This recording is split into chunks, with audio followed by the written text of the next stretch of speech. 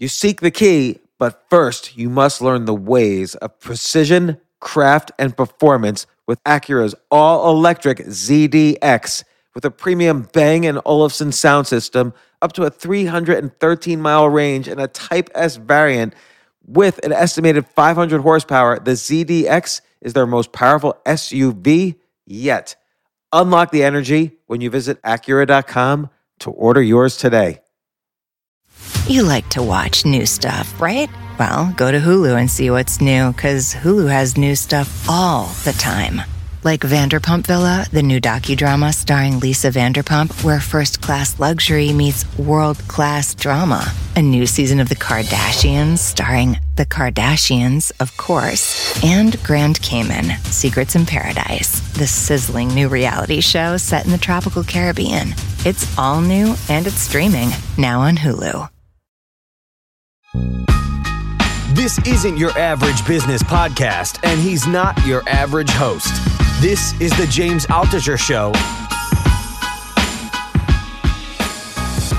Today on the James Altucher Show. You mentioned in the beginning all of the rejections, and most people I know who have gone out to LA to try to be actors have sooner or later quit after the first 100 rejections. How did you find the resilience? Is it realizing this core authenticity that you're an actor and you know you have it, or what is it? No, I work with young actors all the time, and I tell them, and I'm not trying to be a tough guy because I'm not, but I tell them, if you have a plan B, if you're just going to come out here for a year or two, whether it's New York or Los Angeles, and you have a plan B, definitely do the plan B, because it's going to work out better. You asked me why I did it. I had to do it. I had to. There was no, it was as clear as day. This is what I had to do. To me, in my core, I knew I had to participate in storytelling. I didn't know what that looked like, but I knew I was going to be a storyteller. But that's interesting, though. So you had an umbrella storytelling as opposed to like, I'm going to be an action hero in a movie. 100%. How do you think somebody can find what it is they have to do? Because you sort of fell into it as a young age, but now we live in this world where jobs and industries are changing. People are trying to figure out what their second, third, even fourth lives are into older age. You know, but they've been so used to being, I'm going to just show up for my cubicle every day. How do you break out of that?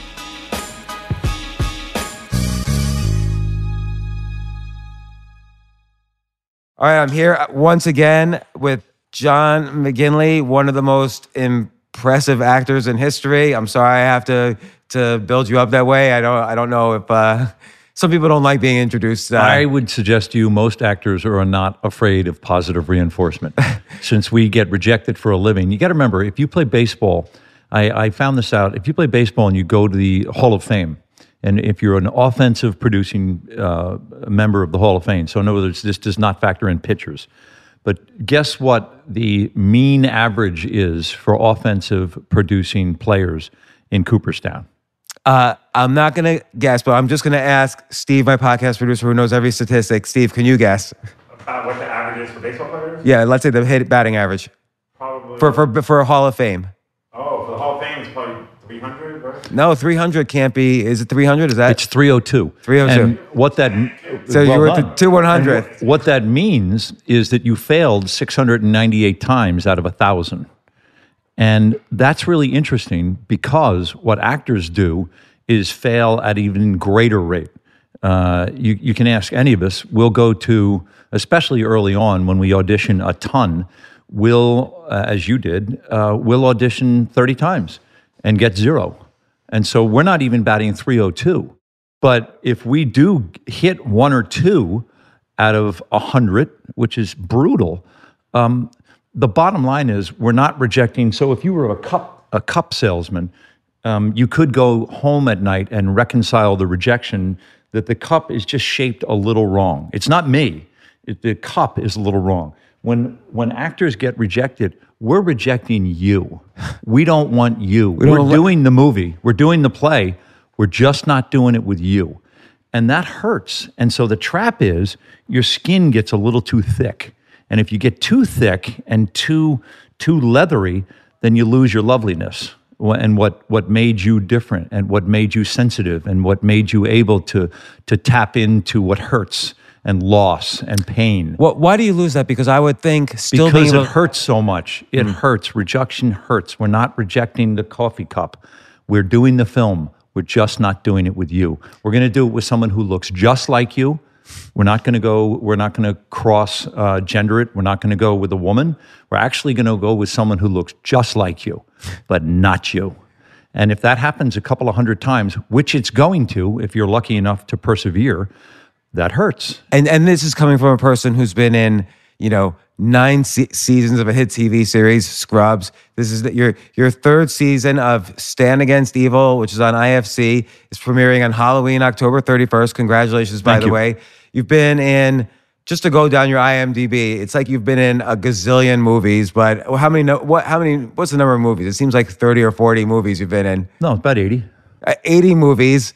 And was 6 Oliver Stone movies. You've been in like a mega movies where you're well known from them, even if not for Scrubs. And you're saying you've gotten rejected, and you're like a Hall of Fame actor, and you're saying you've gotten rejected much worse than Hall of Fame statistics.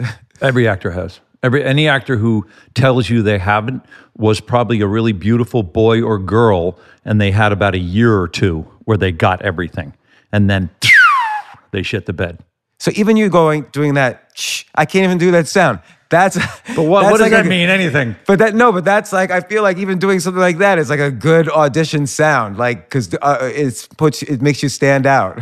I'll tell you, that's called a Felix the Cat bag of tricks, and I coach actors on that all the time. See, I knew it was something different. Not to use. Okay. You don't use your Felix the Cat bag of tricks because it gets old, and then you become like this vaudeville little jackass.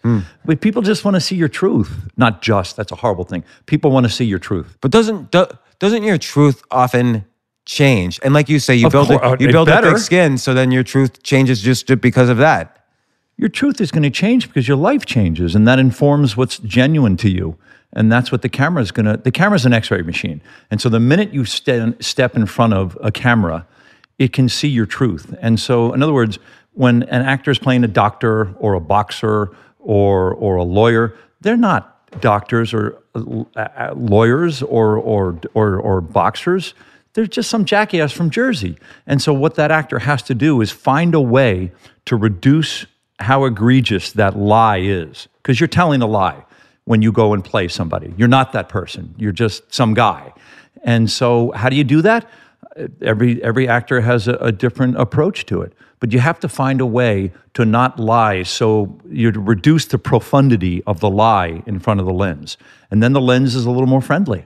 So we'll go back and forth with Stand Against Evil because that's about to come out, and I've watched you in it, and you do great in it. You play Sheriff Miller, the main character. It's this weird mix of sitcom / horror. Yeah, it's Archie Bunker fighting witches. Yeah, I've heard you describe it like Archie Bunker fighting witches, and Dana Gould, who's been a great comedian since the 90s. He wrote on The Simpsons. He ran the writer's room in The Simpsons for 10 years. Yeah, imagine the emotional Kevlar you had to strap on every day to go into that room. Yeah, and the skill set he had developed. Destroy each other. But at the same time, it's odd to do a horror comedy. It's almost like people can't figure out, am I watching, is this going to scare me or am I going to laugh? Like they want to know beforehand in this kind of like, very catered media world right now. But before we get into that, when you're, like let's say in season 1, you're dealing with some trauma and loss, and I could see it on your face. What are you thinking to bring that truth to the camera? Considering too that the plot is very it's this lighthearted horror, so it's complicated to play in, I imagine. Yeah, the first thing I told Dana Gould, who was the executive producer and creator of Stand Against Evil, was that he sent me all eight episodes, and I thought they were really good. And I said, you're responsible for catalyzing a notion in my head because it was born off the page that you wrote. And I said, you're missing the fact that this guy's really damaged. He's wounded. And we find out in the first 3 minutes of the pilot that he's lost his wife of 27 years and he's been fired from his job at 26 years. Well, if that happened to most of us... 28 years. 28 years, that would be very disorienting. So what are you going to... You have this guy who now just wants to go sit on his recliner and watch the History Channel, but he can't even do that because 172 witches are trying to kill him. which is great. All that's great. But what about this guy's wounds? What are you going to do about this guy? He's suffering. Look, Stan Against Steve, Stan, the protagonist, was culled out of the Archie Bunker archetype. And the only reason Archie floated and that we forgave him his transgressions is because of Gene Stapleton. It's because of Edith, because Edith loved him. And if she loved him, there must be something there. And the only reason we forgive Stan his transgressions as an equal opportunity offender is because the loss of Claire and the fact that he can't reconcile that. Like most of us, it's very hard to reconcile loss. And when men are wounded, what actors, everybody I know who's a great actor, what we do for a living is study men and the human condition. And so I said, we have to study this guy's loss. It's a horror comedy. We don't have to put it up on a billboard. But what has to ground this thing, the ballast, and the reason we'll forgive Stan and not change the channel because he's a jackass is because he's wounded. And what is he going to do? What can he do? What does he want to do about these wounds while witches are trying to kill him? That has to be what floats it. So for instance, I'm just trying to think of scenes from that pilot. Like when you're talking to your daughter and you talk about the room that your ex-wife or your deceased wife in the show never allowed you in, there's like this expression on your face, this sadness. You don't want to go into that room. What are you thinking in your head to kind of produce that sadness? I'm thinking about loss in my life, and that's what every actor has. If he or she is brave enough and has been given the conditions to explore, in that case, loss, then we can pull from that. Can I ask you what loss you were thinking of? My father had passed a year or two before that, and I tap into in an Irish Catholic family with the patriarch as strong as my family, as strong as my father was. That informs everything I do. Did you so he had just passed? Was he proud of you going into acting Yes. and your success? Was there ever a moment like now with Stand Against Evil you wish he could have seen you kind of bring No, this? he got to that. My cup was full by the time my father passed because he was well enough to come and see. We did a revival of Glengarry Glen Ross on Broadway a couple of years ago with Al Pacino and Bobby Cannavale, and I got to play Dave Moss, which is a really shiny part in the play.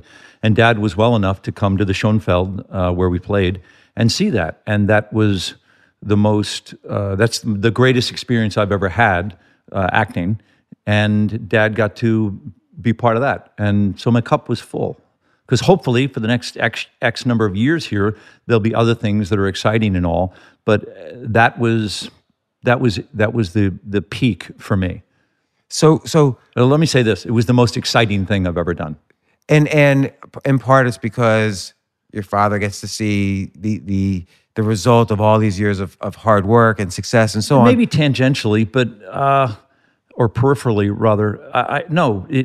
It was exciting because at my core, it was the hardest thing I ever did. Everything I'd done before added up to it. Broadway, as you probably know, is eight shows a week. I was with Al, I was with Bobby, Richard Schiff, David Harbour, this bulletproof ensemble, which was just rock and roll. And every night it was completely thrilling. You know, and I know we're going off on tangents as we always do. We're always going to get. I just want you to know we're always going to get back to Stand Against Evil because I know I'm it's with coming you out. 100%. But I always wonder on Broadway acting. Does it get boring doing the same show every single day for potentially months at a time? We signed up to do 100 performances. Your question is really good. I created the role of Stu, the engineer in talk radio with Eric Bogosian down at the Public. And I did it because offers weren't, I wasn't being bombarded by offers. And so when you're doing an off-Broadway play, you make about $340 a week. And that beats waiting tables. And I did the play for 2 years because I wasn't, nobody was saying, hey, McGinley, we need you over here. And so it was a big hit down at the Public. And Eric Bogosian did the play for about a year, and then other actors came in and played. Barry Champlain, the protagonist. And I took away from that I can't do something that long. It was too, I could, after a while, phone it in a little bit. And then the opposite of that is a finite number of performances. Because everybody had films to go to when we were doing the revival of Glengarry. So Al and Bobby and myself, everybody agreed to do 100 performances. And so you could leave it all out there. You didn't have to preserve anything because it was 100. So it was right after Sandy happened, the Hurricane Sandy. And so we were postponed for about a week or two, and then it was a sprint. And did you find in the 100, did you see among you and the other actors, because you knew it was going to be 100, it's almost like this laboratory. Could you find you could like tweak and nuance different lines in the play to test the audience reaction? And you can tweak the timing, but Mamet is to our generation as Shakespeare was to other groups. And the greatest play written for men in my lifetime is Glengarry. And now I think there's going to be a female version of it in a year or two, where all the cast is females. And I'm sure David will tweak that. But the answer to your question is, no, you can't touch the language, but you can, and I fell in love with, there's something called a Jack Benny pause. And Benny used to, and I just went to the Museum of Broadcast now 10 years ago and started to watch him doing this thing where he'd insinuate these pauses into the meter. And it makes and it takes spine. It makes them lean in. And you got to know when if you start milking it, you've trespassed into something naughty. But you put these Jack Benny pauses in, and it makes them lean in. And it takes spine to do it in a Broadway play. yeah, because again, right now we're sitting on the stage of a stand-up comedy club. No one's in the audience, but standing up here, it's like you said, you want them to lean in a little bit. Pause is very important in the delivery of a comedian. You're a comic actor, but sometimes that pause just means a quarter second, but it feels like forever. 100%. And especially if it's a sold-out Schoenfeld Theater, which is a tiny house. It's only about 1,200 seats. The run was sold out. The 100 performances were sold out. Nobody was there by mistake. They were all there to see Bobby and Al, and to see Al play Shelley the Machine Levine, and to see Bobby play the slick role that Al played in the movie. And so if you're going to start doing experimental theater up on the stage, you're doing the wrong thing. So as you were suggesting, a quarter of a second, a Benny pause is, as I've come to find out, is just something that makes them lean in a little bit. But man, when you start, I was with Richard Schiff for the first 17 minutes on stage, and I'm just trying to get him to rob the real estate place. And so Richard's not allowed to talk for 17 minutes. And if he does, I've failed. And it's just this rat-a-tat-tat the whole time. And it's 17 minutes and it doesn't stop. And Richard tries to get a word in, and David, the way Mamet puts it on the page, it's no. And every time he tries to rationalize his way out of it, I got another one for you. And then he tries to say, but I can't, but I got another one for you. And it's genius, and it's man work. It's not for the fucking faint of heart. Well, and so I imagine, like, as opposed to, let's say, TV, like from the point of view of the audience, we're watching an experience from beginning to end. But on TV, when you're shooting it, if you mess up, they just reshoot it. Maybe they reshoot it 20 times for the sake of the editor, or maybe they reshoot some scenes because you want to reshoot it, or the director one. But in a play, you got to get it right, or the entire audience knows, the other cast knows. Do you feel like being in a play improves your skills acting for the screen, or vice versa? Like, and I'm sure they're different, so maybe it's a naive question, but which direction is more important for improving the skills of the other? I don't know. Neither one. They both inform each other. I don't know which one's better. But when you're doing a play and you're doing it, a Broadway schedule is 2 matinees and 6 nights, so it's 8 shows a week. You literally have to put, in the Kentucky Derby, those horses wear blinders. Everything else has to be put aside. You can't have fights in your family. All that shit's going to have to wait. Everything else is going to have to wait, because you're going on this afternoon at 2, and then you're going back on at 8. And no one gives a fuck that your aunt just died in Philadelphia. They paid $450 to sit in the 3rd row twice, so that's almost $1,000. And they had dinner at Gotham. They came up here. We're almost $2,000 into this night, and because your aunt died in I'm making this up, but because your aunt died in Philadelphia, you got off track in that scene with Richard Schiff. Fuck you. No. How do you turn it off? You turn it the fuck off. But it's funny because you have to turn it off, but still play your truth. Your truth is you're doing this play. Yeah. You're one of 5 or 6 people in this play. You're one of the principals in this play. It's the opportunity of a goddamn lifetime. Get involved or get the fuck out. And all that stuff has to be as clear as day. If you're gonna drink too much, if you're gonna do too much blow, whatever your challenges are, that has to stop. You can go back to it 100 performances from now, but it has to stop. Because obviously there's some discipline that you've built up, right? Huge. So what is the discipline? How do you The discipline create is that? you're responsible for your instrument first and foremost. Your instrument is this. And what do you do to work on that instrument? You have to find a way to preserve your voice so that when you're shouting during the matinee, that it's from down here. It's supported like baby breath. It's not up here. Because if you lose your voice and your understudy has to go on at 8 o'clock tonight for the 8 o'clock, you're a jackass. If you have a fight, you have to figure out how to grab James's elbow and turn him so that he lands right, which is called combat on stage, so that you don't tweak your shoulder. You can't tweak that shoulder. We owe 100 performances of this because that's going to become chronic. And now you're going to do this weird thing with your shoulder every night because you got hurt during the Wednesday night show last week.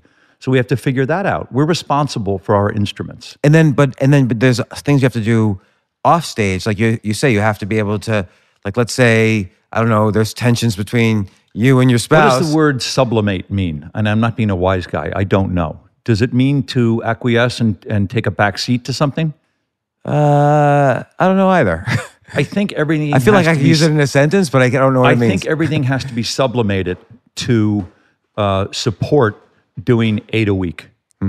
Nothing else matters. So you learn, but it's interesting. Like when people talk about acting, they talk about, do you use method or miser? And we talked about this on the last podcast. But there's actually this deeper skill, which is all around your life. How do you make your life conducive to the performance you have to do at 8 p.m.? And these things are just as important as, are you doing method or Meisner or whatever? Right. Did you take the time? And I learned most of this during that 2-year run. Off-Broadway's also 8 a week. We did 8 a week on talk radio. And everything, there's this horrible story, but it's kind of a great story. I was doing, at one point, it was the New York actor's dream. Talk radio was a hit at the public. It was a massive hit. In other words, there was only 320 seats. The biggest room down at the Shakespeare Festival was about 320 seats. And so it was packed. Eric was all the rage in Manhattan. And concurrently with that, for about 3 weeks, I got to do Wall Street down at the Woolworth building, which is where we were shooting during the day on that trading floor. I was only in one interior in that movie, this massive trading floor. And then at night, I would come straight up Lafayette, all the way up from the Woolworth building to the Astor Library, which is where Mr. Papp's place was. And Oliver kept keeping me later and later. And in the language of my contract, I had to be wrapped every day at 7 because I like to be there at half hour. There's something called equity half hour. So all of the actors have to be at the theater 30 minutes before the show starts. That's called equity half hour. And I like to be there. I like to do a vocal warm-up. I like to stretch. I like to do all the actor bullshit that people make fun of. I like to do all that stuff. And it's to preserve the instrument. And so Oliver kept this later and later. He kept fucking with Charlie and I. And I'm getting there now at 20 of. I'm getting there at quarter of. The Teamsters are going as fast as they can up Lafayette. I'm getting there at 5 of. And one night I got there at Places. And I get nervous even thinking about this. And so I got there. You just got stressed. You were like rubbing your legs. Well, the stage manager said, "John, you can't go on tonight." I'm like, "Well, yes, I can. I am." And in talk radio, the stage was kind of a medium thrust stage like this. Eric is over where you are, and I'm on stage at 3/4 to the audience, feeding you phone calls the whole time. And about 20 minutes into the play, the closest middle spot to the audience in a lighting cue anywhere on the planet is called down in 1. That's the lighting cue.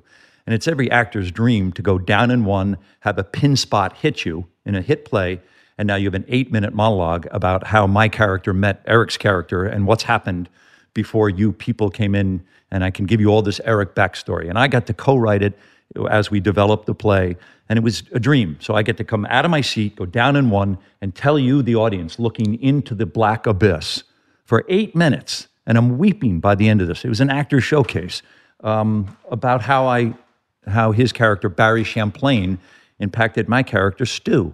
And so this night where I get there at Places, I tell the understudy, get out of my fucking wardrobe, I'm going on. And so they let me, they placated me. And so about 20 minutes into the play, I start this monologue out, I turn to the audience, I get up about a minute into it, I go down in one, I can't remember the next line. It wasn't there. And I sat there, I stood there in front of the audience. I'm sure it was really fascinating to see an actor die in front of you. Did the audience know you were dying? Of course. And if it was 30 seconds, it was a minute, but I can barely tell the story. I almost started to, I got a little caught up. I almost started to cry. And instead, I just turned and went back to my seat. Somebody called the next light cue, and Eric picked it right up. And he's such a mensch. After the play, he just came up to me and he hugged me and he goes, "You can't do that anymore." And he was right. And the next day, Oliver kept me till 8:15, and my understudy went on. And guess what? The world didn't end. It was fine. But I'm just so from the Lou Gehrig Pip school, where once you're in, don't get off.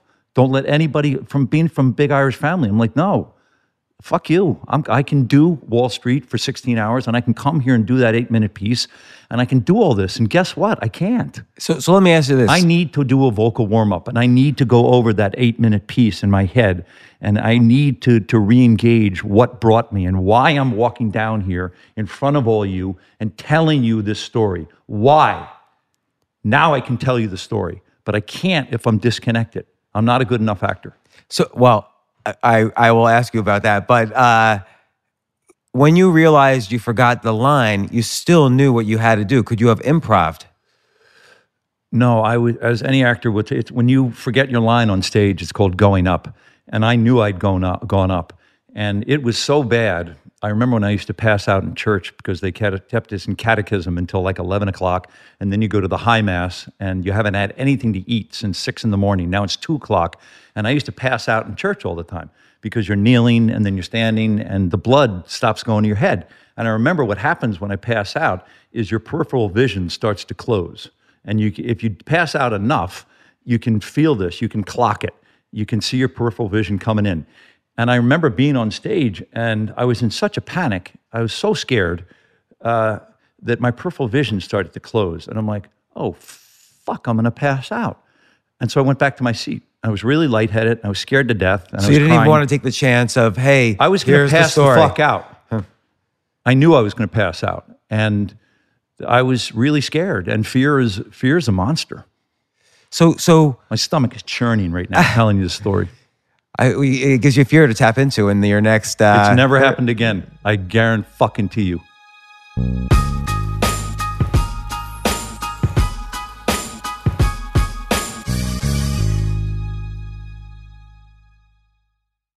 I have to say, Airbnb has changed my life. I just love staying in Airbnbs. Like in about a month, I'm going to Cocoa Beach, which is right next to Cape Canaveral. I'm going to watch some rocket launches. I'm going to, of course, be staying in a very nice Airbnb on the beach. And it's just such a great experience. Like the whole world is available to us now because of Airbnb. But whenever I'm at an Airbnb, I always realize, the home that I left to come to this Airbnb, I could be making money on that right now by hosting and being an Airbnb myself. So, and I've known people, I had a friend who basically, made a living from turning his home into an Airbnb. So if you have a home, but you're not always at home, you do have an Airbnb there. And it can easily fit into your lifestyle, and it's a great way to earn some money. Your home might be worth more than you think. Find out how much at airbnb.com/host.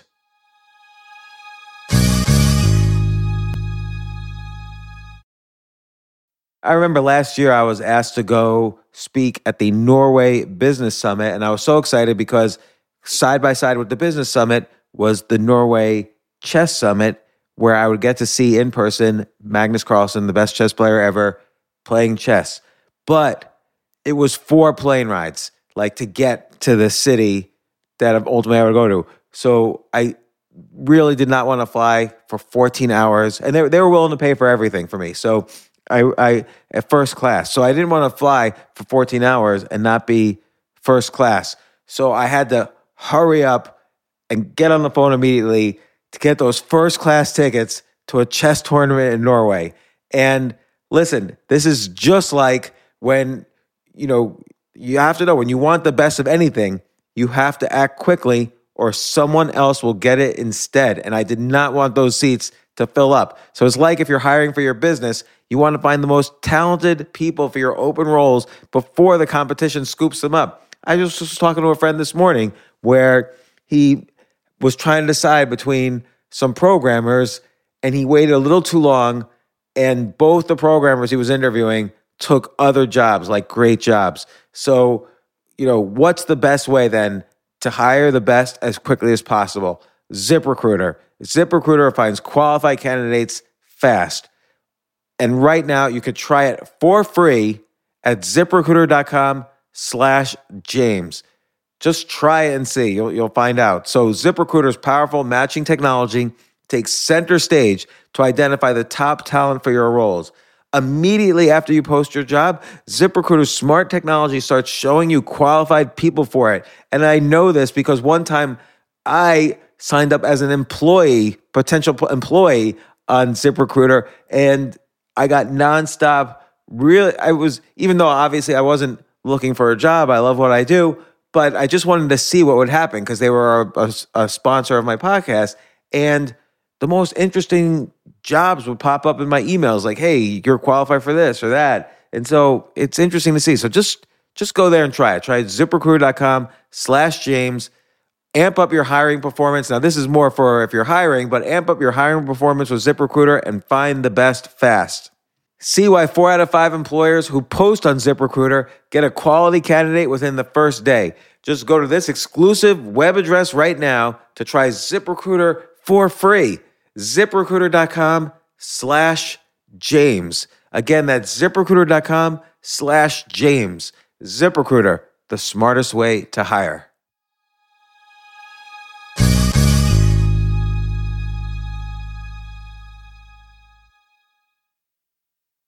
I live by routines, but I especially love my same-day delivery routine with Shipt. And my shopper knows this about me. When Sunday rolls around and I place my weekly stock-up order, Joe sends texts from the aisles. Wilted lettuce? Nuh-uh. Hard pass. Deal on my favorite sparkling water? Whew. Grab 2. Fresh flowers just because? Sounds like a delightful idea. If you love routines that work for you, get Shipt same-day delivery. Shipt. Delight in every delivery. Learn more at shipt.com/hi. It's interesting. This must have been about 25 years ago. I don't know. How old were you then? Like in your... I don't know. So maybe, let's see, 30? I already done Platoon, so 26. So I was probably 30. Yeah, so You're right. It was about 25 years ago. You were working 16-hour days, then going on stage for and that's hours. a New York actor's dream. Right, and it's high stakes, right? You're performing with all these incredible people. It's not like anything you do, you can say is high stakes, but this was really super high stakes. And at what age? And you said I just can't do this, but the energy and the ignorance of the young helps. At what age would you say you really couldn't work that hard? I don't know if it was, I can still work as hard as I need to, but I need to be in a place where I can prepare and approach what I'm doing on my terms. Otherwise, I can't do it. And so part of the answer is realizing the world doesn't end if the understudy, if there's other solutions that don't involve you. What's another way you can set boundaries in those situations? I'm not sure exactly what you mean. Well, so that you need your downtime in between one thing and the other. You need to be able to tell an Oliver Stone. I don't need the downtime. I need whatever time and preparation is imperative for me, John McGinley, which may not be. I did a Broadway play with John Lithgow and Requiem for a Heavyweight about a boxer, and John could do a Gilbert and Sullivan patter song in the wings and then turn on and go play this boxer. I can't do that. I got to have blinders on. Like I can't do that. When we were in when I'm in the wings waiting to go on, when Richard Schiff and I are in the wings waiting to go on, it's a second scene in Glengarry. Everything else has to stop. There's like Johnny Lithgow can do that. I can't. So, but in Scrubs and in Stand Against Evil, more in Stand Against Evil than in Scrubs, there's an improv component, and you're able to do that. Like you are able to kind of turn it on. Somewhat. I really tell the actors, because we get the actors, as one of the producers on Stan, I get the actors all 8 scripts about a month or 2 before they come down to Atlanta. And the reason I do it is because we're going to shoot completely ass out of order. And when James and John have that scene in this interior in episodes 1, 5, and 8, we're shooting it all out this afternoon. We're never coming back to this interior. We don't have enough money. So unless you rehearsed those eight episodes like a play when you were back in Los Angeles, you're not going to know that the bomb went off in your car between episodes 5 and 8. And you have to know that because you're going to be in different wardrobe and something happened between episodes 5 and 8. But we're shooting all your stuff right now. We're going to shoot the master, and then we're coming in on your singles for those 3 episodes. And unless you rehearse that like a play and you know the arc of James's story and what's happening, how you plug into it, we're dead. Because now I got to babysit your ass, and we're going to slow down, and we don't have time. So I really encourage the actors, and encourage is a little bit of a slippery verb. I really insist the actors rehearse this like a play. Now, we don't have the time or money to pay for rehearsal space in Los Angeles so that I can wet nurse you and train you into rehearsing this like a play. You just have to do it. And that becomes real clear when you get down to Atlanta, whether you did it or not. And if you didn't, we'll write you a lot lighter next year. A lot lighter. Are people ever afraid of disappointing you because of this? Like, I could imagine if I'm on the set and you're on the set trying to decide if I prepared enough in LA, I'm going to be scared as hell if I mess up in front of you. Some actors need a lot less preparation than I do. But when we get down to Atlanta, remember, everything that can go wrong on a set is going to. Your key light's going to go out. The mics are going to stop working. Stuff's going to go wrong. And if that is exacerbated by the fact that you don't know your goddamn lines or you don't know the arc of your character, we're fucked. Yeah. So understand that's going to go wrong. You can't.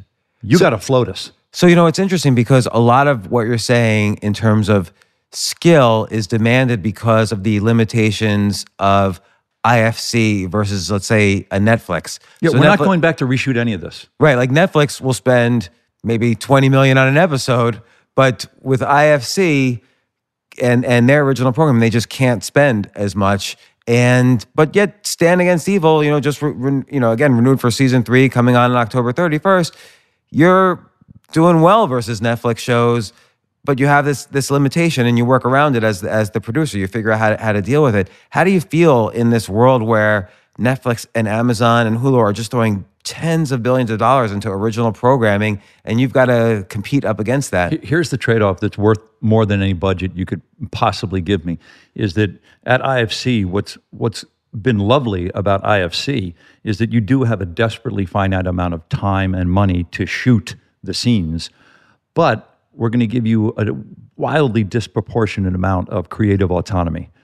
And that means you're going to live or die on Dana and my vision and our tone and what we want to do with this piece.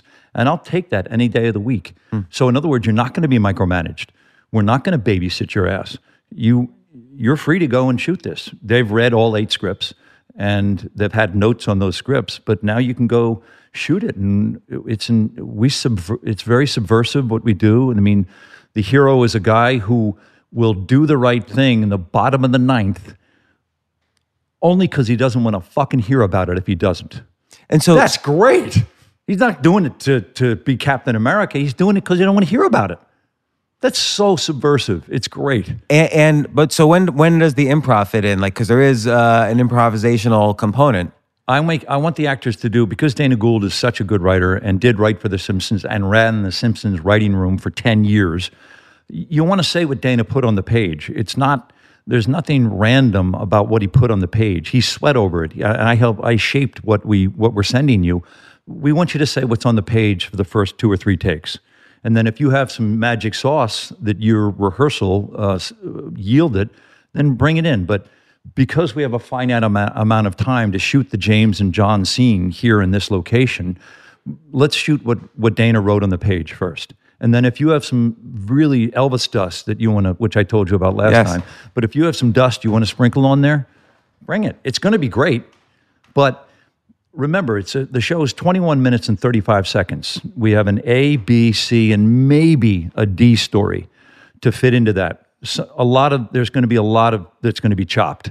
And so if your improv isn't germane to what we're doing and doesn't move the story forward, or isn't some brilliantly eccentric thing that kind of in a peripheral way is lovely in the story, it's not going to make it. We're going to chop it out because we have to. It's 21 minutes and 35 seconds, which is what most half-hour things you consume are about 21 minutes and 35 seconds. We shoot probably a 40-minute show, and then you got to chop it. And sometimes it's Sophie's choice, and we'll take some of it and we'll recycle it for next year. We'll make it an A story next year. But we have this ensemble that can improvise their asses off, and that's good and bad. Sometimes improvisational actors can get a little lazy, and as much as I want you to hew to the text that you have in front of you. I know you have all your magic stuff. I know. Do what Dana wrote. And then for takes 4 or 5, which is about what we're going to do, unless the light breaks, because we got to move on, maybe you can bring your magic dust. And sometimes that makes it in, sometimes it doesn't. I saw it on Scrubs all the time. That ensemble was so talented. But again, that's 21 minutes and 35 seconds. You had 7 principals. It's just like being on the Lakers or the Knicks. You know, how many touches you going to get? How many minutes you going to get on the floor? Maybe not playing the whole game. And on Scrubs, your improv was sort of the shouting insults sometimes. Only improvs I did on Scrubs, Billy Lawrence wrote Scrubs, and most of it, what he put on the page, you really wanted to say. It was really good.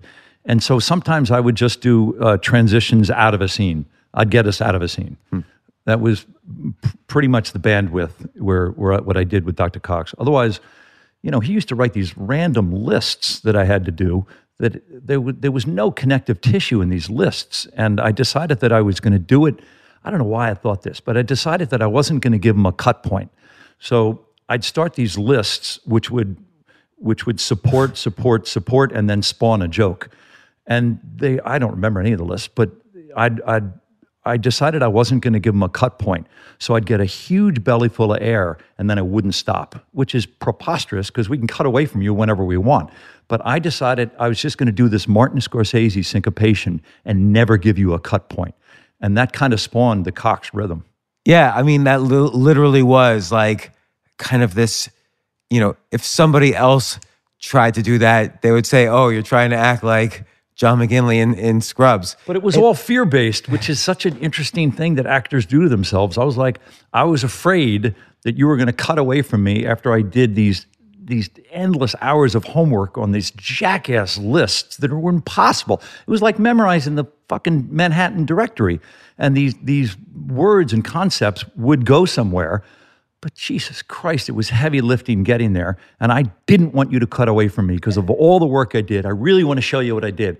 And that's all fear-based, and it's bullshit. And it's funny because it was very comedic, and it was the exact opposite of the Jack Benny pause. Because it was sort of like this fast, what do you call it? Like tongue twister, lists. Yes. You must have like really practiced each one, like, because how do you not fumble while doing it?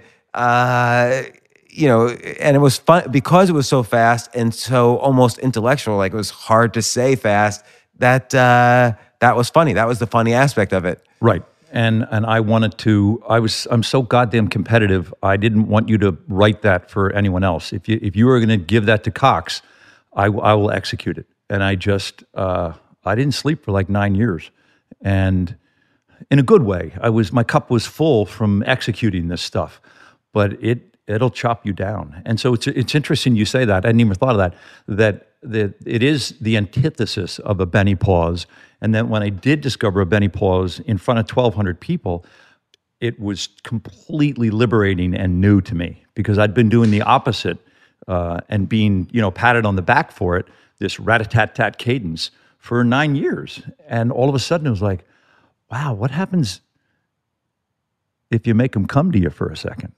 And I absolutely fell in love with it. How often have you tried that now? The Jack Benny pause. Have you seen the effect of it? It's part of. I get it now, but I was experimenting with it on Broadway in Glengarry, which just seems preposterous to me that you, McGinley, think you have the right to do that on stage. But it was live, and it made him lean in, and I got myself in a position where the pause was mine. It wasn't, I owned it. It wasn't the pause I took in talk radio. It wasn't blacking out. It wasn't going up. I had you right the fuck here, and I was going to make you lean in. So the common thing in both of those techniques is that it's out of the comfort zone. So in both ways, like we're having a conversation just back and forth. This is like within the comfort zone of a conversation. But when you do on stage something that seems a little out of the comfort zone, just a tiny bit, because if it's too much, like you say, the audience is an X-ray machine. They can tell you're milking it. 100%. And even fast or slow. So it's kind of like just being barely out of the comfort zone to increase the tension of everybody. And then you just have to release the tension a quarter second later and they laugh. So it's this aspect of finding out where the comfort zone is, I guess. I was so scared getting ready to play Dave Moss in that revival, and I was so overwhelmed by that ensemble. I set up a theater boot camp in Southern California. I rented a rehearsal space, and I had a couple of different people I brought in. And for 2 months before we started rehearsal, I just pounded this thing into the ground, technically. I had a what's a thing on the top of a piano that goes like this? A metronome. I had a metronome. I did it at different paces, different rhythms. I had different people reading with me. I had my acting teacher come in. So by the time we went up to, we were rehearsing it in Ballet Hispanico. There's raw space up there, and you tape the floor. And by the time we went up there to rehearse, I was so dialed and so ready to go on. And I was, in my brain, I was so technically proficient, I was available to what I discovered, which was a Benny pause. But I couldn't have been unless I set up this, again, I was so scared because Dave Moss is such a freaking hard role, or it was for me, that by the time I got up there, I was the least of your problems.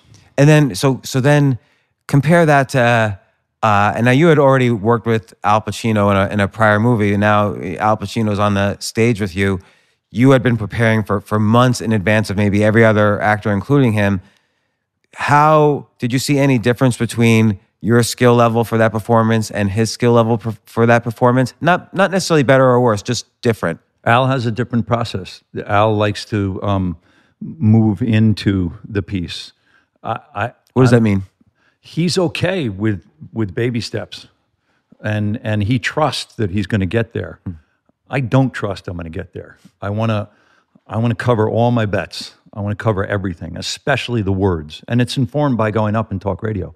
And the one thing that wasn't going to happen, and it didn't even come close, was that the words were going to be an issue. Everything else could go wrong. But Richard and I were going to be bulletproof in that first act. And then when you watch Al Pacino on stage, who's so, just for... I watched in the wings every night for 100. I'd stand all of us would just stand in the wings and watch. And obviously he's been one of the greats for probably 50 years now.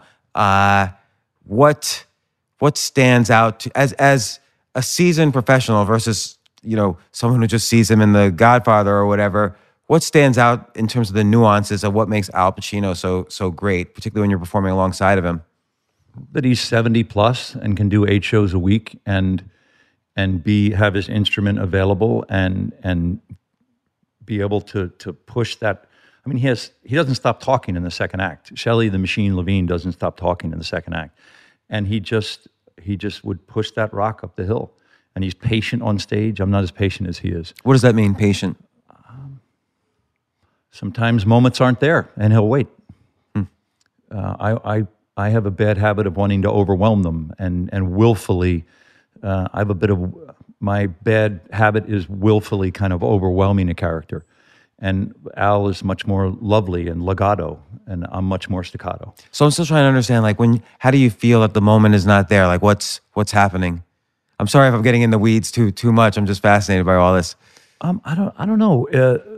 On film, we can stop, and maybe you have some piece of music that maybe you could reconnect to, or there's some poem that your character that has nothing to do with the text. Maybe there's an Edgar Allan Poe poem that I'm making this up that would inform how you can get back in there. You can't on stage. There's no room, and Al's not afraid to make room. Just by playing with the role until the magic happens, or the magic's not always going to happen. It's just that's the big fat lie.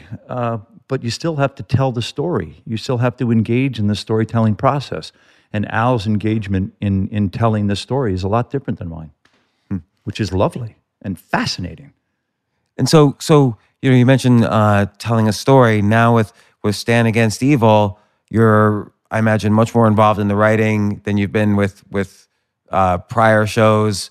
You're a producer of the show. This was, you and Dana Gold kind of were in this from the beginning. Dana Gold, you were in this from the beginning. What's it like now? Were you able to borrow from your enormous skill set as an actor and working with great writers before? Were you able to borrow from that skill set and bring it into here? The best thing that happened was that Dana and I were peas in a pod on what the tone of Stan should be. And so in other words, because it's comedy horror, and I think I told you that it does live somewhere in the middle between The Exorcist and Scooby-Doo. So The Exorcist is really scary, but you can't break a joke. And the other end of the spectrum is Scooby-Doo, which is funny, but the monsters are largely declawed. And films like, the top of the food chain would be An American Werewolf in London. And Griffin's been on the podcast, by the way. The best. Yeah. So in An American Werewolf in London, what John Landis did was when that wolf, I don't know if you remember growing up, but that special effect, which was not green screen, we saw his hand, the guy Stan Winston, who won an Academy Award for it, we saw that hand come out, and it grew out of Naughton's arm. And then that's really scary, but Griffins can still drop a bomb. So John Landis somehow found how to live in the middle there so that the jokes didn't cannibalize and denudor the threat, and the threat didn't completely crush the jokes. And that's, Stan wants to live in the middle there. And you can design jokes that completely destroy the threat. And now what do we do? There's no conflict. Everything needs conflict, and there's no... So staying in the middle there, like An American Werewolf in London, is frickin' hard. And that's what Dana and I, that tone, while we're shooting and in post, is what we shepherd the most. But I think the way you described it, it's like, Archie Bunker fighting witches. It's that almost creates the both the horror and the humor, because the horror is just witches trying to kill you. It's a kind of classic trope of horror. But the idea that this guy is dealing with his loss, and it's almost like a typical John McGinley, not typical because you've played many types of roles, but I feel like this is a perfect role for you. Like, you have this slightly emotional distance that is covering up a pyramid of, as you called it, loss or other trauma, and bringing that into a horror where you almost don't give a shit, but you have a heart of gold. That releases the tension a little bit to make it funny. Right, and what that does is ground the protagonist in something we watching you can relate to. Right. Because if you're just an equal opportunity offender and a big fat jackass, I'm going to change the channel. Who cares? That's kind of like Dice Clay did that, and it was funny for a second, and then you're like, well, what? And so I remember the first shot we had to fight for, it wasn't much of a fight, but when we sent Stan coming home in the premiere episode 3 years ago now, he comes home from losing his wife of 27 years and his job of 28 or however it goes, and he comes home and he goes by the stand where you keep your car keys, and he puts his hand up and he touches where her now missing keys are. And we just shot it. It's just a cutaway of Stan's hand. And we sent it to IFC, and they said, it's too sad. And I'm like, fuck you. He's missing his wife. That shot's in the movie. That shot's in the TV show. And I was right. And we kept it in. And it's again, you can't make Stan maudlin and all this and put it up on a billboard. But fuck, man, he's going by this key rack, whereas every day that's what he does when he comes home. He touches it, and now he touches it different because she's gone, and that's a peak, but it's important. And that's when you go to these Comic-Cons and you have these Q&As with a couple of thousand people. Those are the things they connect to, and you're like, great, we're onto something. Yeah, it's interesting. It's never like the plot of the story, whether it or the genre, whether it's horror and there's witches and where the witch is from and blah blah blah.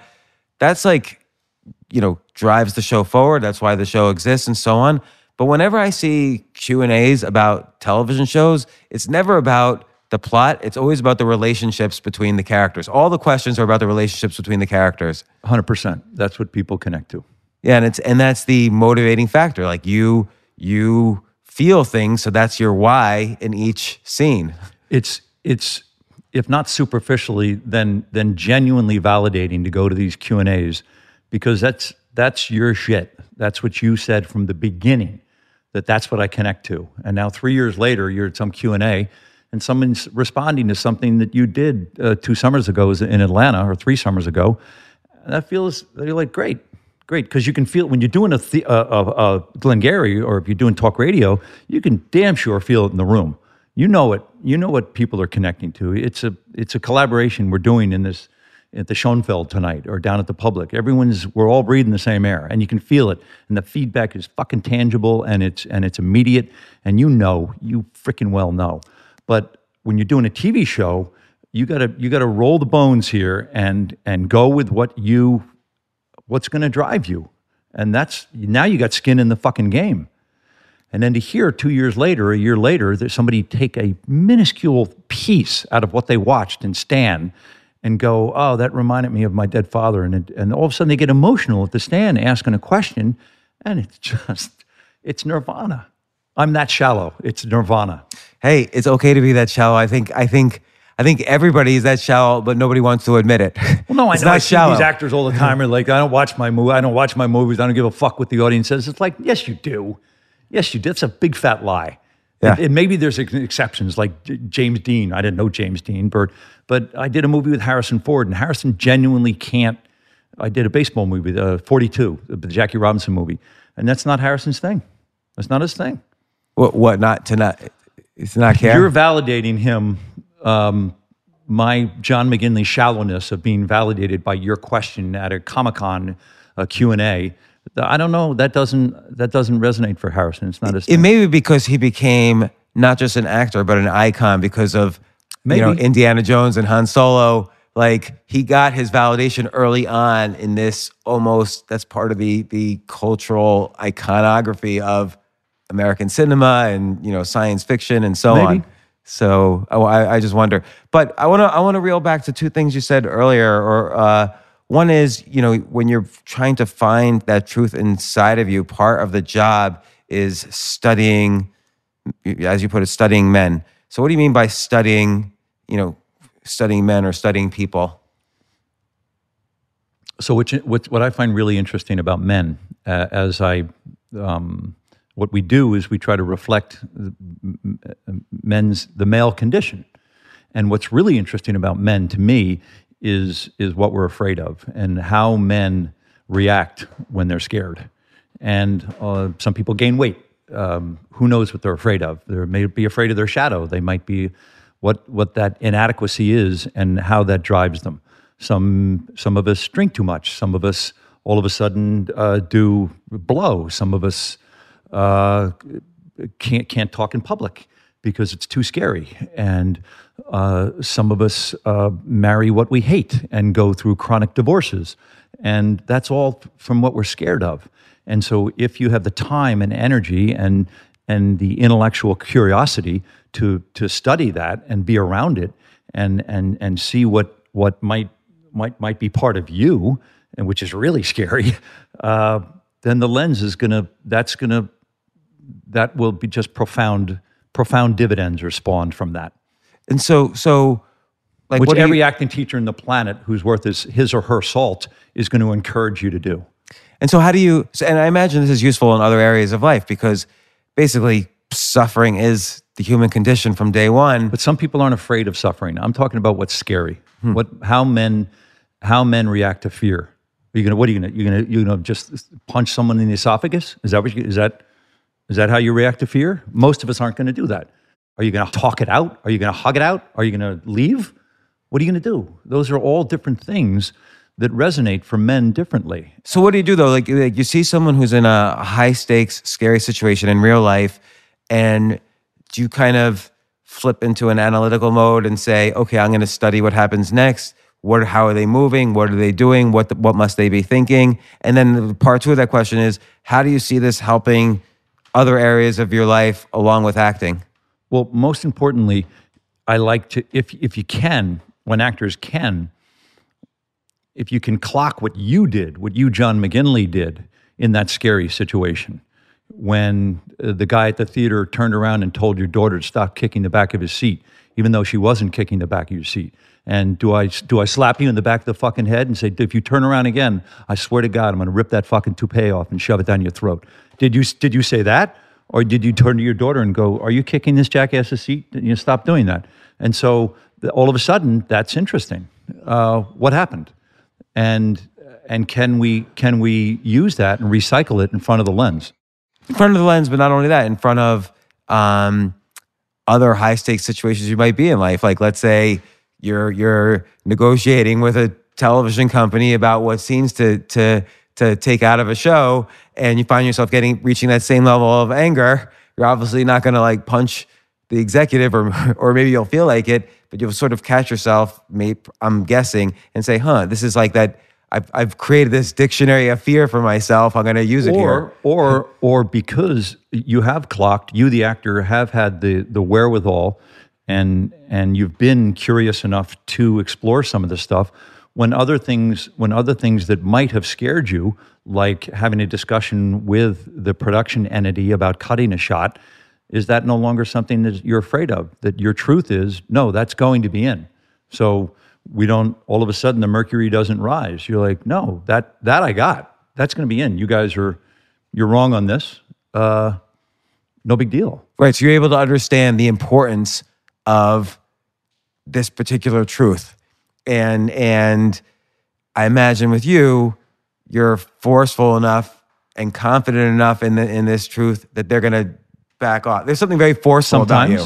Sometimes. I can't imagine somebody like really, John, sit back down. I can't imagine someone doing that. Well, it's not my purse. It's IFC's purse. So ultimately, I have final cut, but they have, or Dana has final cut, and but IFC has final cut after that. So ultimately, they're going to do what they want. And it's not an adversarial relationship at all. It's been completely lovely. It's so liberating, I can't even tell you. But you better clock that. You should know where you are on the lunch line.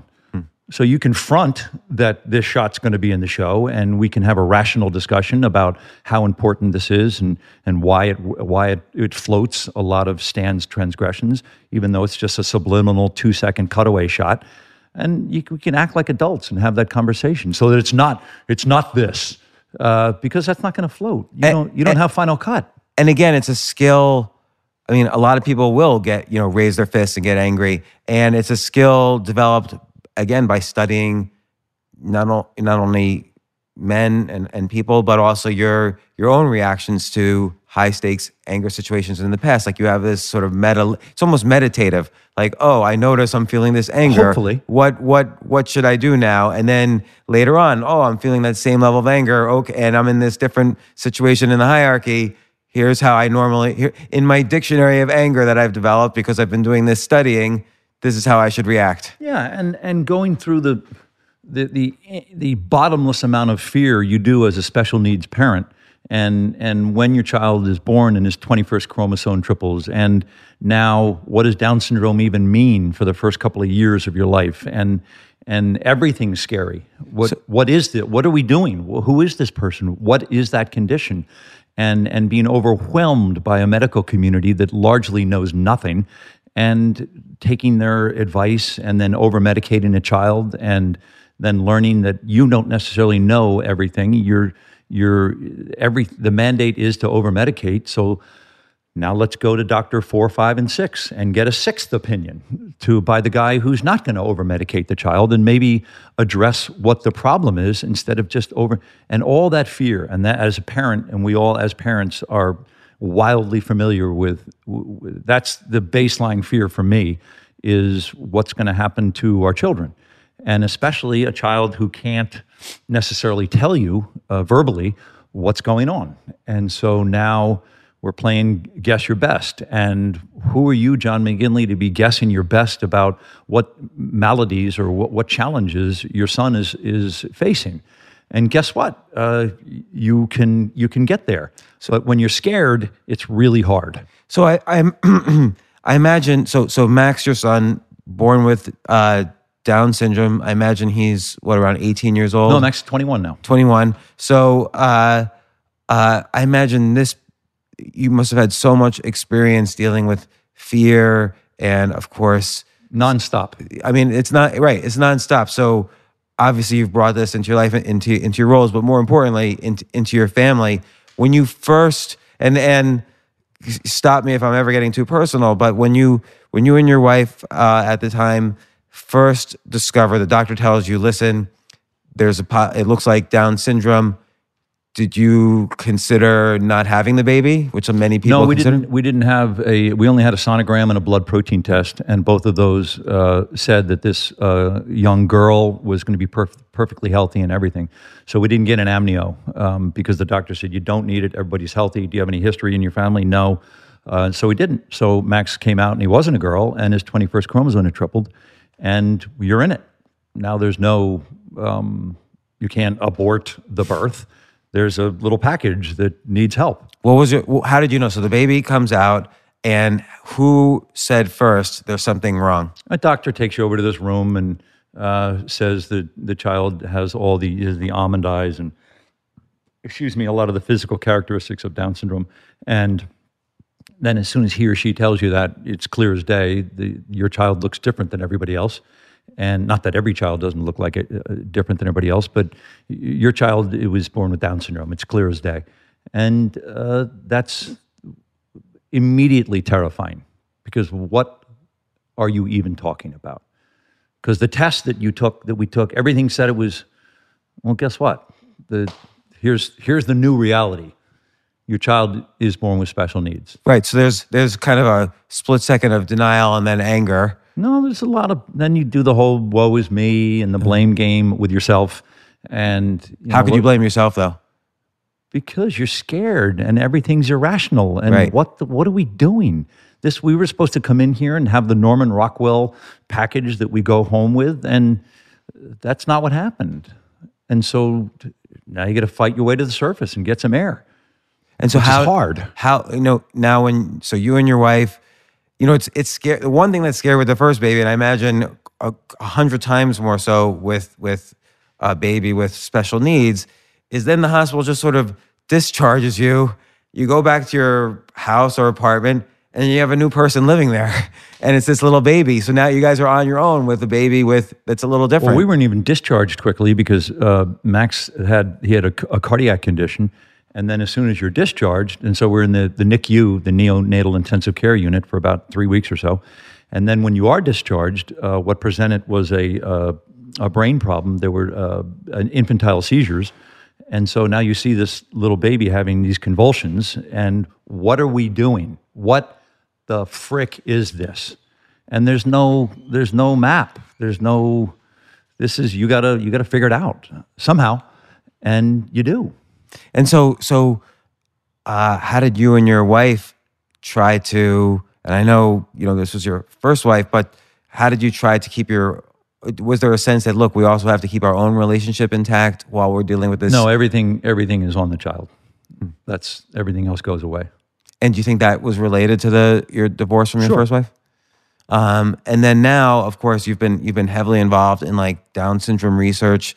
And one thing I've always noticed in the medical community is, on the one hand, they diagnose everything with a name: Down syndrome, autism, right, this, that. But on the other hand, every case is individual, and it's kind of navigating your way through standardized protocols as opposed to the specific needs of your child. And how do you, Is it a matter of having a great doctor? Is it a matter of you being the squeaky wheel? More squeaky wheel. So you have to be an advocate for yourself, even though authority is pushing down on you. No, this is how we deal. I've dealt with 1,000 Down syndrome cases. This is how we deal with it. How do you? And I agree. Everybody needs to keep in mind they need to be an advocate for themselves and their own family. But it's hard against that authority, especially when you're advocating for people who can't advocate for themselves, which is the Down syndrome community. And so that's a hard one to arrive at. And doctors are used to controlling or manipulating. I'm not saying doctors are bad. They help millions of people. But doctors are also used to figuring out how to control the parents who are trying to be squeaky wheels. Sure. And so how do you do it? Done it, seen it. I don't know. I don't know. You just continue to not accept what feels not right. And then you got to talk to A, B, C, and then, oh my God, D has something I can connect to. And I don't know how else to put it. Let's say there's a doctor who came highly recommended, seems good, and they recommend something that to you in the gut, after observing it, doesn't feel right for Max. Let's say when Max was younger. How would you say, look, we've got to take Max out of this situation? And the doctor's like, listen, this works. This is high stakes. Well, we did it in the NICU when Max had a cardiac condition. They wanted to do open heart surgery because one of his ventricles weren't converting the oxygen, the blood from blue to red, or however it goes, when you introduce oxygen to it. And we said, he said, this can either self-correct or we can impose a procedure. And we're like, we're not having open heart surgery on this kid who's a day or two old. We just couldn't wrap our head around it for whatever reason. And we didn't, and we didn't have the procedure, and it did self-correct. And what do you think you're sleeping? You, some Irish jackass from New York is all of a sudden making these decisions based on what? It was our truth. That's what we were doing. And did they say, if you take this little baby out and we just told you he needs open heart surgery, you're endangering the life of the baby? Do they try to? No, they said it could it's 50-50. They're looking at you, John McGinley, going, it's 50-50. We could do this protocol, which we recommend, or it might self-correct. It's 50-50. And you're like, what are we doing here? What is this? This all happened 96 hours ago, and now I'm making open heart surgery decisions? What is this? And how did you deal with that? We said no. And how did you deal with it personally over the long term, that this was going to be your life? For a couple of years. Yeah. And then stop working and you don't sleep for a couple of years. In the scene in Platoon where you're basically admitting you think you're not going to make it in the strategy that's being proposed, I could almost imagine, are you pulling that kind of feeling into the scene? Well, that was way pre-Max, but while we were in the Philippines, my mother had a brain procedure up at Pittsburgh Presbyterian, and I called home. I told Oliver, I said, after we had a three-week boot camp, which was great. It was horrifying, but it was great. And then I get this note, or somehow, I don't know how it was communicated to me, but that Mom was going up to Pittsburgh Presbyterian, and they were going to drill about a quarter-size hole in her skull and then do some procedure. And I was like, I'm out of here. I got to go. And so I told Oliver, and he goes, if you go, you're not coming back. It's not that kind of, it was a low-budget independent movie. And so I called my father, who worked on the floor of the New York Stock Exchange. Don't ask me how I got him, because nobody takes personal phone calls on the floor of the New York Stock Exchange. And this is pre-cell phones. So there was no way to get you. And the time difference between Manila and New York, I don't know how this happened, but I did get Dad on the phone. And I said, Dad, I'm coming home. And he said, Jumbo, no, you're not. And he meant it. And I could hear him. And I didn't come home. And she was fine. And I did do the movie. And so by the end of that movie, when I tell Tom I got a bad feeling about this, I was connected to my mother and whether or not I'd done the right thing by not going home and not being a part of a medical conflict resolution with my mother. And so the lens knows that, and that was my truth. And I kept weeping, and Oliver kept the one take where I'm not a mess. But it doesn't matter. The camera knows you're a mess. It's so funny because it's like related to what you said earlier about how people would ask you Q&As and about stand against evil, and they would get emotional thinking about their own fathers or whatever.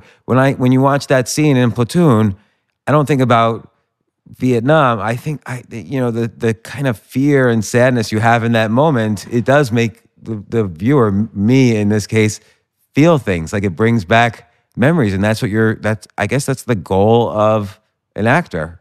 I don't know if it's the goal, because that's a real mistake. If it's the goal, if you're lucky enough, if you've availed yourself to being a part of the human condition and studying it and bringing mom from Pittsburgh and have the balls to bring her onto the set and do that on action, which takes spine because it hurts. And then maybe sometimes things happen. Sometimes they don't. Sometimes you're full of shit and you're trying to impose a goal. If you're goal-oriented on it with some emotional, genuine truth. When I was telling you the story about Pittsburgh Presbyterian, I was reluctant to do it because I knew I would break down. But I decided I was just not going to let myself, and I didn't. But I couldn't control it in the Philippines. I couldn't control it.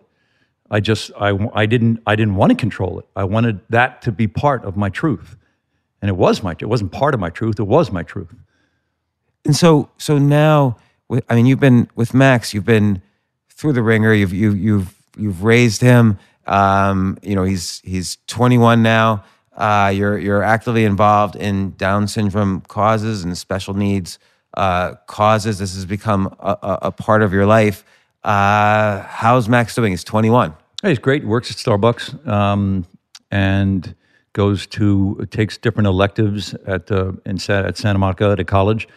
And the biggest gift for Max has been, in our household, has been the growth of his two sisters, Billy Grace, who's 10, and Kate, who's 8, and the introduction of spoken language, so that everybody's like, with love unconditionally. Well, they have conditions, and now because they have language, they can impose and share those conditions with Max. In other words, a superficial version of this is Max loves kisses and hugs from Kate and Billy Grace, and they're like, great.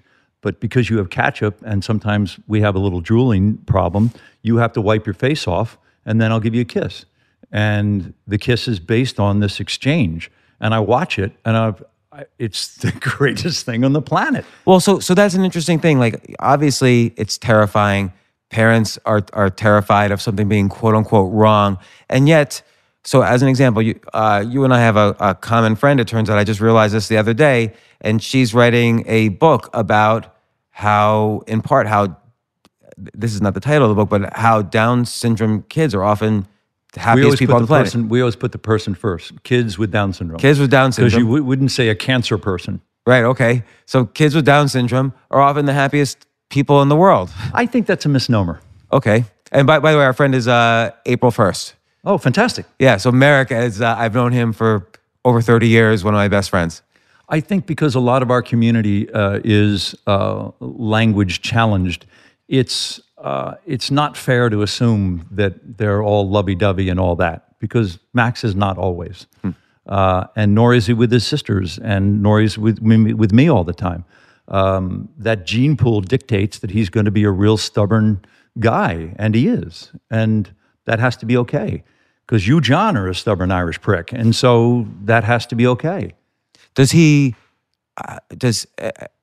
I know that this is a naive question maybe, but is he fully aware of his situation and how different he is? I have no idea. So you can't tell if he ever gets frustrated of... I can tell he gets frustrated, but I don't know about his awareness of his 21st chromosome tripling. So and I'm not being a nudge, I just don't know. Right. So it strikes me with all of these things, whether it's parenting, in a special situation, or acting, play acting, working with all these people, kind of the essence of what you do is you over prepare and then over deliver. Like, your technique for over delivering is to figure out a special way to always over prepare, getting a little bit out of that comfort zone for yourself and then delivering on top of that. And it seems like that's your method. Because you've over prepared, you're more malleable. You can play with it. Sure. Instead of just grasping at what that next verb is or what the frick was. Instead of reaching, what was John Shanley writing what was he talking about in Danny in the Deep Blue Sea at the very end when he's talking to Roberta? Already know that. Already know that. And so when you get into a new situation, whether now you're liberated, and your shoulders can go like this, and you can be available to some stunning thing the actress does that night that you didn't see coming. That oh my God, in the middle of the scene, James knocked his microphone off. And guess what? It's the most magic thing ever because McGinley responded to it and he caught it on the fly. And this was while we were shooting. And then James all of a sudden was, it made him really laugh and had the most genius laugh in the history of the world. And we never saw James that way before. And it all came out of this great mistake that they were nimble enough to shadow box with because they'd done this, whether they'd done enough performances or done enough homework, they could absolutely roll with it. And when actors are in that flow state, you always hear athletes talking about being in a flow state. When actors get in a flow state, magic shit happens. And you can't will yourself into a flow state.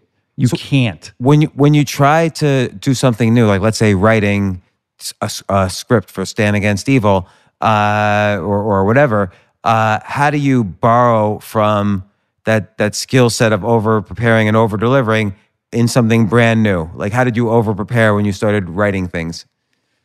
I guess at that point when you have, and I only shape Stan. Dana writes it. I shape it. I don't ever want there to, I don't want to step on anybody's toes.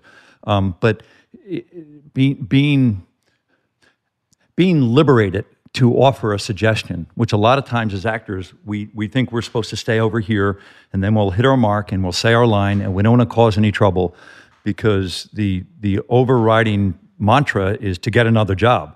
And so you don't want to be the fly in the ointment guy and you don't want to be suggesting things to a micromanager who might be the producer or director and now be the guy who steps on everybody's toes.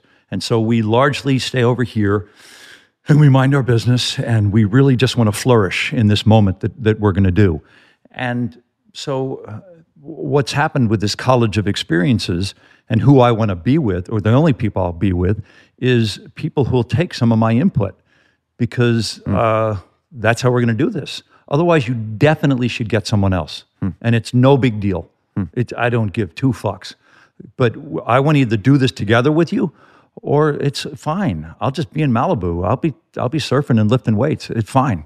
So part of it is part of the going into something new is making sure you're around the right people, good people who are going to make you the best you could be, and then allow me to make you the best you can be. Right. By taking your input, and then part of it also I imagine is like, for instance, you quoted from American Werewolf in London. You quoted from Archie Bunker. I've heard you talk about The Exorcist in terms of Stand Against Evil. So you've obviously built up a knowledge of the genre that you might not have had before, and you were able to study that and figure out what you wanted. So that was probably a little bit of the over-preparation into going into shaping this. Yeah, I'm trying to figure out the John McGinley technique for anything. Well, I don't know. Hopefully that gets. I don't know if the human condition has a process for everything that's malleable enough to plug into everything, and so hopefully actors are flexible enough. And sometimes we're not. Sometimes we're stuck in our ways, and here's how we're going to do this, and then you're fucked. Or sometimes that serves you, and you're not going to drown if you're in some piece of shit, and you are. You know, and it's going down. How are you going to not drown?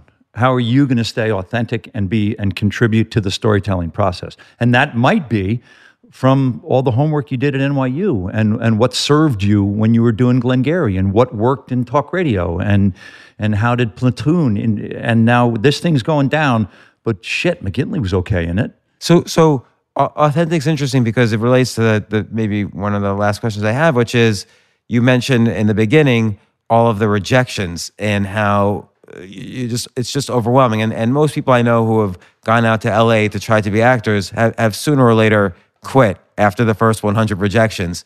How did you find the resilience? Is it realizing this core authenticity that you're an actor and you have it, or what is it? I work with young actors all the time, and I tell them and I'm not trying to be a tough guy because I'm not, but I tell them, if you have a plan B, if you're just going to come out here for a year or two, whether it's New York or Los Angeles, and you have a plan B, definitely do the plan B because it's going to work out better. You asked me why I did it. I had to do it. I had to. There was no, it was as clear as day. This is what I had to do. To me, in my core, I knew I had to participate in storytelling. I didn't know what that looked like, but I knew I was going to be a storyteller. But that's interesting, though. So you had an umbrella storytelling as opposed to like, I'm going to be an action hero in a movie. 100%.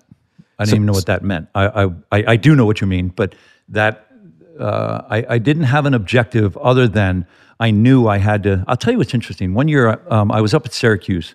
I transferred to Syracuse for 1 year when I was in a figuring it out phase. And up Syracuse is so cold that once the cold sets in on the side of that hill, it's on the side of this hill, and so this lake effect blows this cold air up against the university. And if you want to get some physical fitness in, it has to be indoors. And so I decided I'd try to fight a boxer, just train and indoors and see what could happen. And I did it, and I got pretty nimble in a physical fitness way. And so the guy, I think his first name was Packy, the trainer who you pay $30 to teach you what to do. And so I was there for about 4 or 5 months, and he goes, "You want to spar?" And I'm like, "Yeah," because I was ready. And I was about 178, 182, which is where all the freak athletes are, right around 182. So a light heavyweight or a heavy welterweight. And so I got in with this guy, and you got the headgear on and all, and I could move around the ring and stay away and stay away. And then he hit me in the liver, the biggest organ in your body next to your skin. And it buckled me. It was just a good shot, just one shot, and it buckled me. And Packy saw it, and he goes, "Okay, good." And I continued to train, but my takeaway was, it was as clear as day. I can remember like it was right here, that unless you have to do this, you shouldn't. The only good boxers are boxers who have to do it. And I tell actors this all the time, that unless you have to do this, definitely do something else. How do you think somebody can find what it is they have to do? I don't know. Because you sort of fell into it as a young age, but now we live in this world where jobs and industries are changing. People are trying to figure out what their second, third, even fourth lives are into older age. But they've been so used to being, I'm going to just show up for my cubicle every day. How do you break out of that? I don't know. I got lucky. I didn't have an epiphany or some archangel visit me, or I just knew somewhere in some kind of Irish heritage or whatever it is we're blessed or cursed with.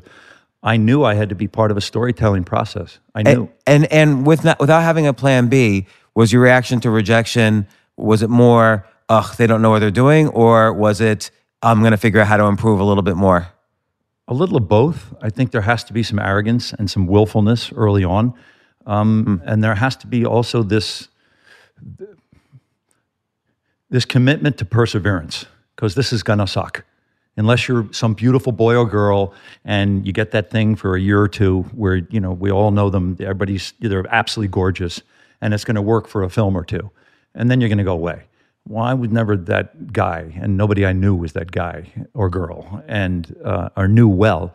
And so that was never part of my thing. For instance, there used to be a casting place down on 33rd by the post office. There was a casting place called Donna DeSetta, and we'd all go there for auditions, and for mostly commercial auditions. And it was up about, 15, 20 stories, and you'd go in there and you'd read the copy, and then you'd go in front of the lens and you'd do the Colgate thing and whatever. And so Ken and Barbie would invariably be the business model they were looking for were Johnny Beautiful and Sarah Beautiful.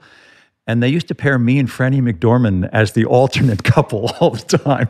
That's so funny. Anti-Barbie, anti-Ken.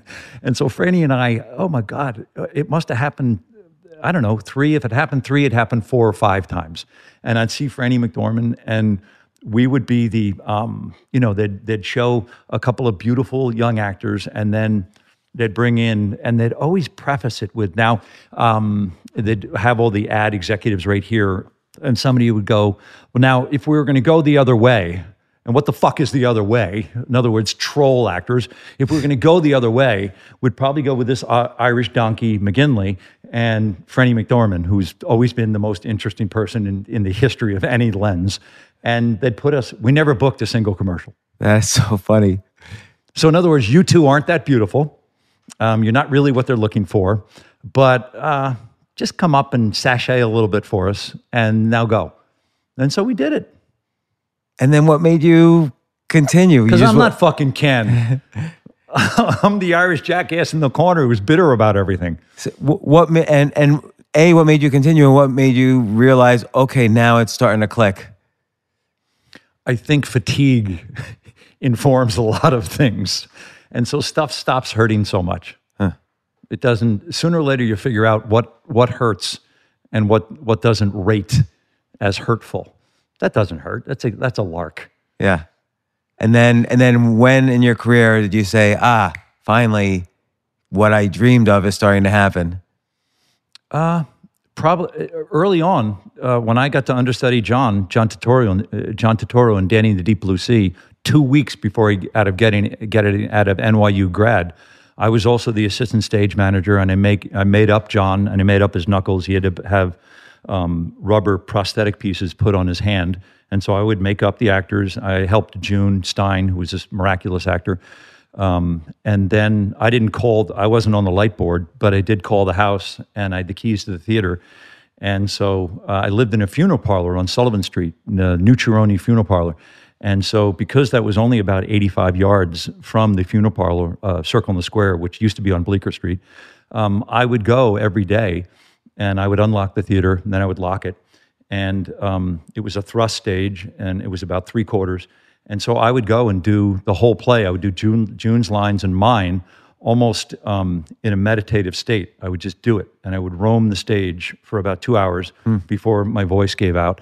And I did that for almost 5 months before John finally went to do Desperately Seeking Susan with Madonna. And then I got to go on for about, 5 performances. But I was ready. I'd done the play 3 hours a day, both roles, for 5 months. And again, it's that severe over preparation. No one else had done that. But it was fear-based. Yeah. And I don't fear-based in a good way, because I think sometimes fear fear-based decisions in a are good bad way too. Yeah. Because it yielded a really productive result. And so when somebody from an assistant to an assistant to an assistant casting person from Oliver Stone's film Platoon, and this is in 1984, came down to see John, he was off doing Desperately Seeking Susan. And so they saw me. And so in 1984, I was cast as this tiny little role in Platoon. And then it went down because the financing went away. And then 2 years later, it was resurrected with new financing. And Oliver called and said, McGinley, do you want to play the fourth lead? You want to play Sergeant O'Neill? And I couldn't, because I was doing Hamlet at the Public with Kevin Kline, this big, important Hamlet that all of us in New York wanted to be in.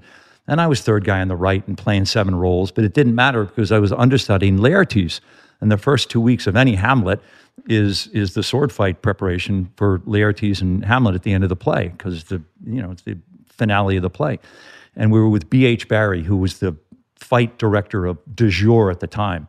And I was about a week and a half into the fight choreography, and I had to be there because I was understudying Laertes. And it was heaven, man. And then Oliver calls and says, I want you to play Sergeant O'Neill. And so I said, I'm doing Hamlet. And I said, over at the Public. And he said, well, go tell Joe. And I'm like, oh, I'm going to call Mr. Papp Joe. Stop. And I eventually went in to have a meeting with Mr. Papp, and it was tantamount to going in to see The Wizard and The Wizard of Oz. And I asked him if I left to do this movie, would I still be able to stay in the fraternity? Because all of us wanted to be in that fraternity/sorority at the Shakespeare Festival, because once you got in, they used you over and over. It was kind of an extended ensemble.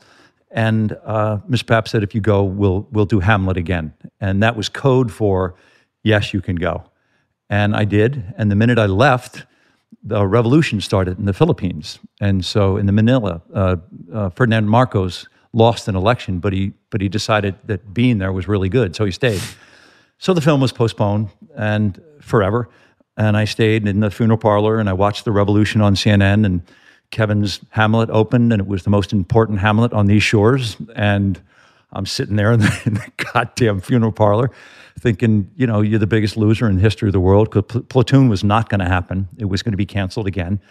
And the day then the revolution resolved, and so we got the call to leave. And the minute I'm leaving, I'm walking down the stairs of the funeral parlor, and who's coming in to shoot exteriors for Moonstruck? But Cher is walking into my funeral parlor, and I'm going to Manila to shoot some piece of shit, low-budget independent film. And I'm like, Cher, who was trading at her all-time high. She'd win an Academy Award for it. And I'm like, I really am, I suck at career decision-making. And this is a disaster. And I said hi to Cher on the landing, and she's just like, hello. And I'm like, I fucking love you. But I couldn't love her. I had to go to Manila. And I did. And then the rest worked out. It's always those low points. It People was can a low never point. guess. God damn, that Hamlet. I'd love to go back and read that review, but it was all that. It was all that. So now it's, 34 years later, Stand Against Evil, coming out October 31st, Halloween. Your producer, shaper, main actor, Sheriff Miller. There's so many other questions I want to ask you, but I'm being told it's time to wrap. Will you come on again at some point? Yeah, I love this. I love the what we do. So next time, just so I remember, I want to talk about the shape of media in general, because it's obviously you've seen it change so many times in the past 30, 40 years, and other stuff. There's so many things to talk about with you. So John McGinley, thanks so much. Stand Against Evil, and of course, loved you in all the movies and Scrubs and everything, and you're such an important actor and influence on so many others.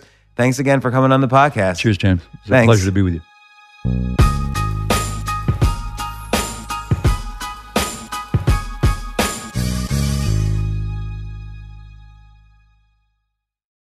Shopify is the global commerce platform that helps you sell at every stage of your business. With the internet's best converting checkout, 36% better on average compared to other leading commerce platforms, Shopify helps you turn browsers into buyers. In fact, Shopify powers 10% of all e-commerce in the U.S. Sign up for a $1 per month trial period at shopify.com/podcastfree. All lowercase, shopify.com/podcastfree, shopify.com/podcastfree.